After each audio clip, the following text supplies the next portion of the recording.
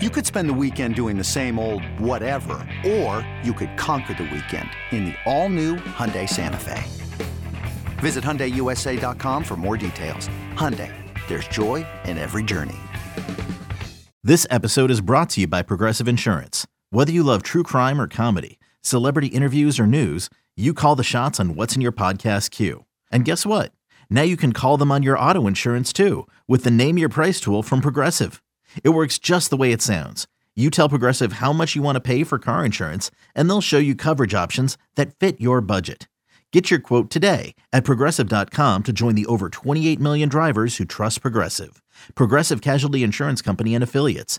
Price and coverage match limited by state law. It's the Amazing Rico Brogna podcast with your host, Evan Roberts. Welcome to Rico Brogna. The New York Met Express train continues to roll on.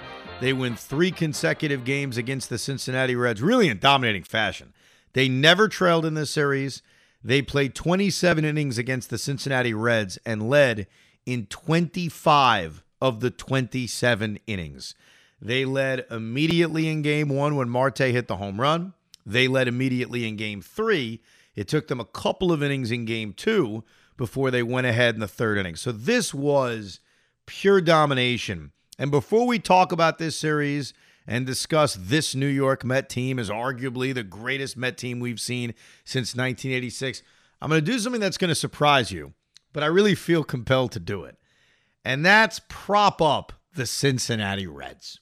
And the reason I'm going to say that is I think a lot of us may have looked at the last 3 days, probably maybe the first 3 times you've seen the Reds since the Mets played them a few weeks ago, maybe the only times you've seen the Reds. You look at their record, and you say, well, they suck. They're terrible. Of course the Mets swept them. I want you to understand something. The Cincinnati Reds came into this series as a hot baseball team. Now, that may not make any sense, but it's true. They won 2 out of 3 against the Brewers in Milwaukee before they got here. They won 2 out of 3 in Miami before they got here. They won 2 out of 3 at home against the Orioles before they got here. Hoff's going to like this. You may have remembered they won 2 out of 3 against the New York Yankees not too long ago. You like that, Pete, right? I do like that a lot. And if not for nothing, but the Mets broadcast, watching it on SNY every day, they kept on hyping up every stat possible that was a positive for the Reds. Like runners in scoring position, I think they were like top in the league. Yeah. Which, by the way, I did not know until I saw SNY put that up, like a 280 clip with runners in scoring position. And look, I understand that they had Justin Dunn called up to make a start. They had Mike Minor make a start, who's terrible. They had TJ Zoik, who I remember with the Blue Jays a few years ago. I didn't even know he still existed. So, yes, the Reds didn't exactly throw up, 3 big guns against him. They did trade away Luis Castillo. I know there needs to be some context to the way the Reds have played, but they're not just this team that gets their ass kicked every time they've gone out there. They're actually fascinating because they got off to that abysmal start. People were comparing them to the 62 Mets, and they've actually been a 500 team for like the last month and a half. But really over the last couple of weeks, they've been good.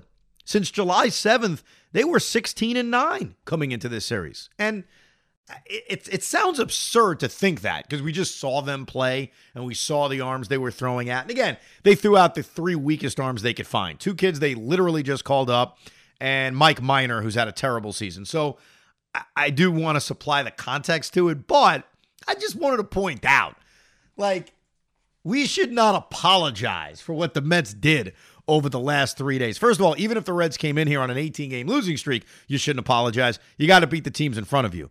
But the Reds have actually been a better baseball team than their record indicates.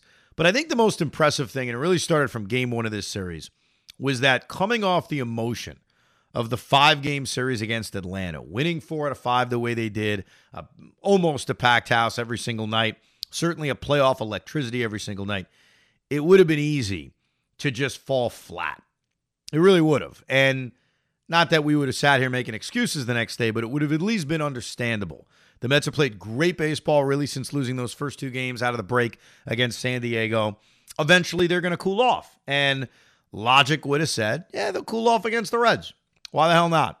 And they didn't. And I think the most important thing that happened was the first inning of game one. Because two things occurred that I thought set the tone for this entire series. Number one, Chris Bassett's on the mound and dominates the top of the first inning. Like, bing, bing, boom, couple of strikeouts, get your asses on the bench. And then immediately, like literally 5 pitches into the bottom of the first inning, Starling Marte deposits one in the left field seats. And right out of the gate, the Mets are up 2-0, and even I was feeling cocky. Like, they're going to win this game. They're going to leave no doubt. And they did a decent job against Justin Dunn. Justin Dunn's a former Met prospect. He was initially in the Edwin Diaz trade, which he's sort of forgotten about. And then he was traded to Cincinnati, I think, for Jesse Winker. The Reds and the Mariners made a bunch of trades together. But the Mets were able to at least slowly tack on against Justin Dunn. 2-0 game becomes a 3-0 game. Chris Bassett actually starts putting guys on base every single inning, but he's able to really work through the damage. And I loved watching Bassett want to continue in this game and Buck be willing to let him continue in this game. And look, keep this in mind. A Monday night against the Cincinnati Reds is not going to be a playoff indicator. Buck's going to manage very differently in October. I don't necessarily think he's going to push Chris Bassett to get to the 8th inning in an October game when in the previous 5 innings there have been guys on base every single inning. But I think over the course of 162, when you have a bullpen in which a bunch of guys are used the day before, and the day before that when you played a doubleheader, you want to have a day in which you only use one guy out of your bullpen. That's nice to have. But the only way you're going to do that is if you get really good starting pitching and a starting pitcher that's able to go deep into games. And to watch Chris Bassett throw 114 pitches, here's what's funny to me. Chris Bassett throws 114 pitches, and yet we have been trained like dogs to say, oh my God, he threw 114 pitches, as if that's crazy, when the truth is, it shouldn't be crazy. Like, Pete and I are not that old. We remember guys throwing 125 pitches. I mean, it's not... Livan Hernandez, I mean, that was a normal outing for him. Yeah. And we're not talking about 40 years ago. You know, we're not bringing up 1967 to you. I'm bringing up like 2012, 2015. Yeah. Like, guys would throw 125 pitches, maybe even 130. So the fact that 114 is like this, oh my God, he extended himself, is kind of funny to me. But that's how we've been trained, man. Well, that's what bothers me too about like the whole idea of the getting rid of the complete game and all that stuff. Like the mentality, and I don't want to blame it on the pitchers, but it's like almost like the catering of the staff around them. It's they're a high commodity. We need to make sure that they're our asset. We need to hold on to them. We need to make sure that they're healthy. So let's make sure that we have them and dominate whenever they're available, rather than be like, let them go out there and pitch 9 innings. That would be a. But what's crazy is like that's a valuable asset. You know, Chris Bassett. I look at Bassett's season. It's kind of an interesting year. He's got a record of 9-7. Not that records matter. His ERA is about 3.5, so solid. But what jumps at me the most about Chris Bassett is his ability to pitch 1 inning more than what maybe most normal pitchers would pitch. Like, I think there's been a handful of outings, sometimes not even in his best performances, where Chris Bassett is mediocre and he goes 6.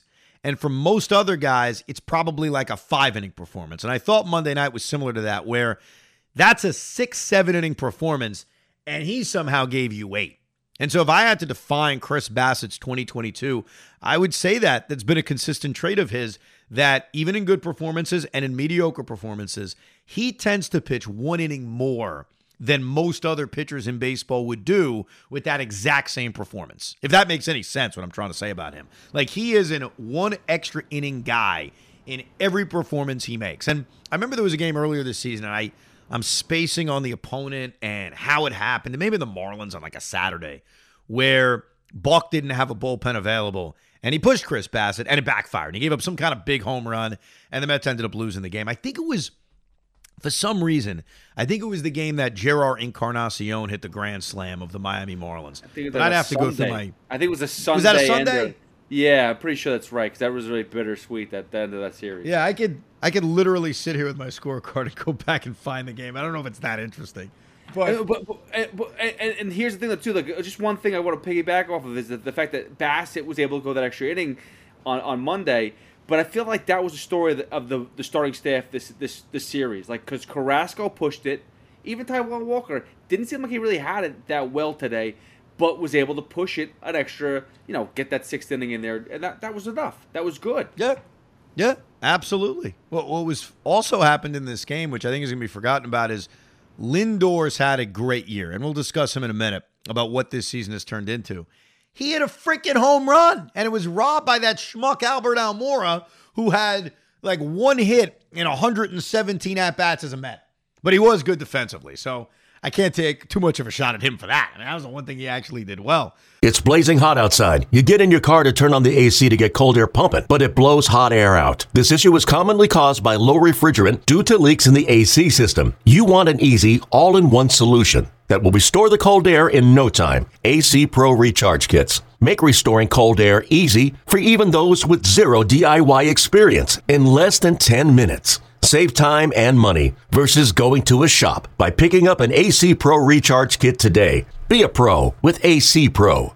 The second game of this series, though, that was where Carlos Carrasco comes out, pitches into the 7th inning. The Mets break through when Lindor hits that 2-run home run as a right-hand hitter. Jeff McNeil hits a bomb of a home run. They get a big hit from Jeff McNeil later in the game. Darren Ruff breaks the game open. And the highlight of this game, though, was the fact that new acquisition Michael Givens had to come in a big spot. Not a throwaway spot, which most of his performances have been, but a big spot. I mean, I get it, 7th inning against the Reds. Maybe you don't consider it a big spot, but it's a close game. He came into a 2-on, 2-out, up by 2 runs, facing the Reds' second-place hitter, Nick Senzel. And Michael Givens, to his credit, came in and struck him out. Now, that doesn't necessarily mean I think he's going to do that to Austin Riley in the National League Championship Series or Mookie Betts in the National League Championship Series, but it was at least nice to see Michael Givens come in a close game, in a big spot, at least in a situation that he may see in a pennant race or in a postseason game. Tying run on first base, lead run at the plate. Look, Michael Givens comes in. He could very easily give up a 3-run home run. We're looking at this game completely different. Now, I have a confidence the Mets will win anyway because they'll just beat the crap out of the Reds' bullpen and come back. But in that moment, there was a little bit of question. Hey, maybe this game's going to look a little different. And to Givens' credit, he comes in. He gets a big strikeout. Trevor May's inning was very, very shaky. I'm willing with Trevor May to give him a handful of performances before I start to judge him more than I already would. And I judge him on the fact I don't think he's that good, but he is coming off a long stint on the injured list. I'm not looking for him to dominate right out of the gate. It hasn't happened. He hasn't been bad, but he's been at least up and down, and he was very up and down in his performance in the 8th inning, but he was able to get through it. I mean, he threw 187 pitches basically in the 1 inning, but he's at least able to get through it. So it was nice to at least see him find a way to not implode, and the Mets take the second game of this series. And it's like you're sitting back with your feet up saying, this is freaking great. We're just going to keep racking up wins. Yeah, just keep racking them up. And then the game on Wednesday, the game where I skipped work to go, and I can't tell you how many people told me that while I was at Citi Field today. You're not working today? What, you're skipping work? Yes, I'm skipping work. Freaking Yankees played a 4 o'clock game. I'm going to do an hour-and-a-half show and miss Mets Reds on a Wednesday afternoon? Hell no. Plus, I brought my oldest son to the ballpark. He went to Kiddie Field twice, baby. Twice. Almost got one out of the park. So proud of that little man. But this was fun. See, the third game of this series was a lot of fun because there's nothing better. You know this, Hoff. When you take your kid to the ballpark, you want to watch the Mets just kick ass because you don't want to deal with stress. I don't want my son to see me stressing out over a Met game. I just want to sit back and say, look at us kicking ass. 6-0 in the 3rd inning, 2-0 after 1, 5-0 after 2. That qualified as a good old-fashioned Wednesday afternoon at the park. No stress. You want to go to Kiddie Field in the 5th inning? Fine. We're kicking their ass anyway. That's my kind of day at the ballpark, bro. Well, let me ask you a question, though, because I did notice something strange about today. What? Not only that you skipped work, did anybody go, does Spike know you're here? But besides that, I noticed you weren't sitting in your normal seats.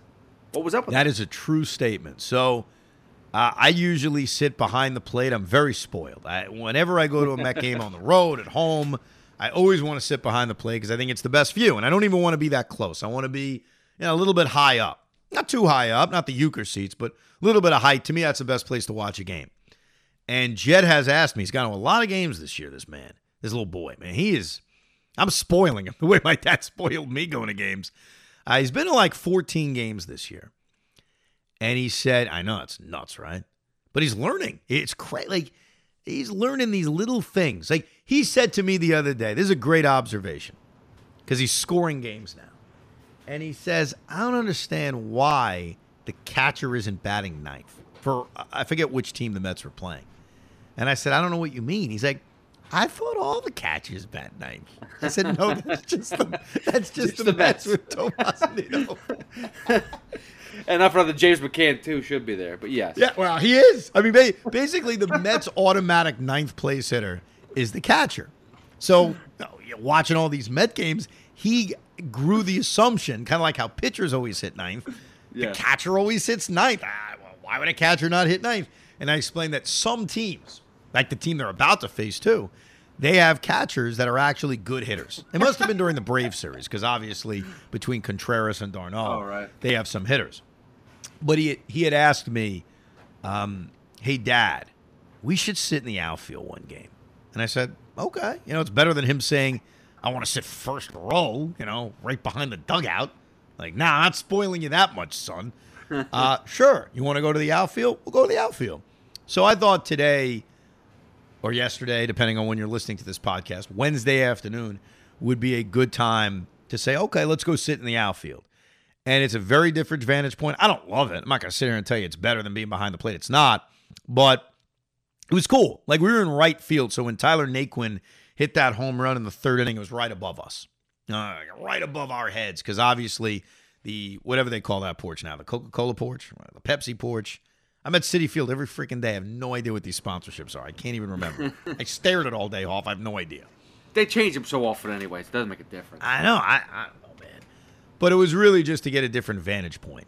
And yes, I put a video out of, I think it was the Vogelbach. The Vogelbach, yes. The two-run double and Alonso getting thrown out at home. But yes. Yes. It's a great video. Yeah. Great video, by the way. Thank you. I got very lucky with that video. But yeah, it was just a chance to shake it up, get a different vantage point. But this was great. I mean, there were a lot of kids at the ballpark. You take your kid to the ballpark, you'll want to see your team win. And I make a reference because, why not? I took him to like 8 Brooklyn Net games this year. And Hoff, they would lose every freaking time I would take him. And he would say to me, they're not any good. And I'd say, well, they're better than them. Meanwhile, he was right. They weren't any good, obviously. But at the time, I'm like, no, they're actually good. It's just we happen to pick the wrong days. We're just going to the games where they get their ass kicked. So there's a little extra special when you take your kid to the game that they actually win.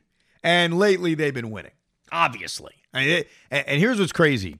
And I guess real quick about the finale of this series, what's there to say? Good bounce back by Taijuan Walker. That was really nice to see. The offense made it easy for him. They jump on TJ Zoik right out of the gate. Lindor continues to just be tremendous. And we'll touch on him in a few minutes on the season that he's having.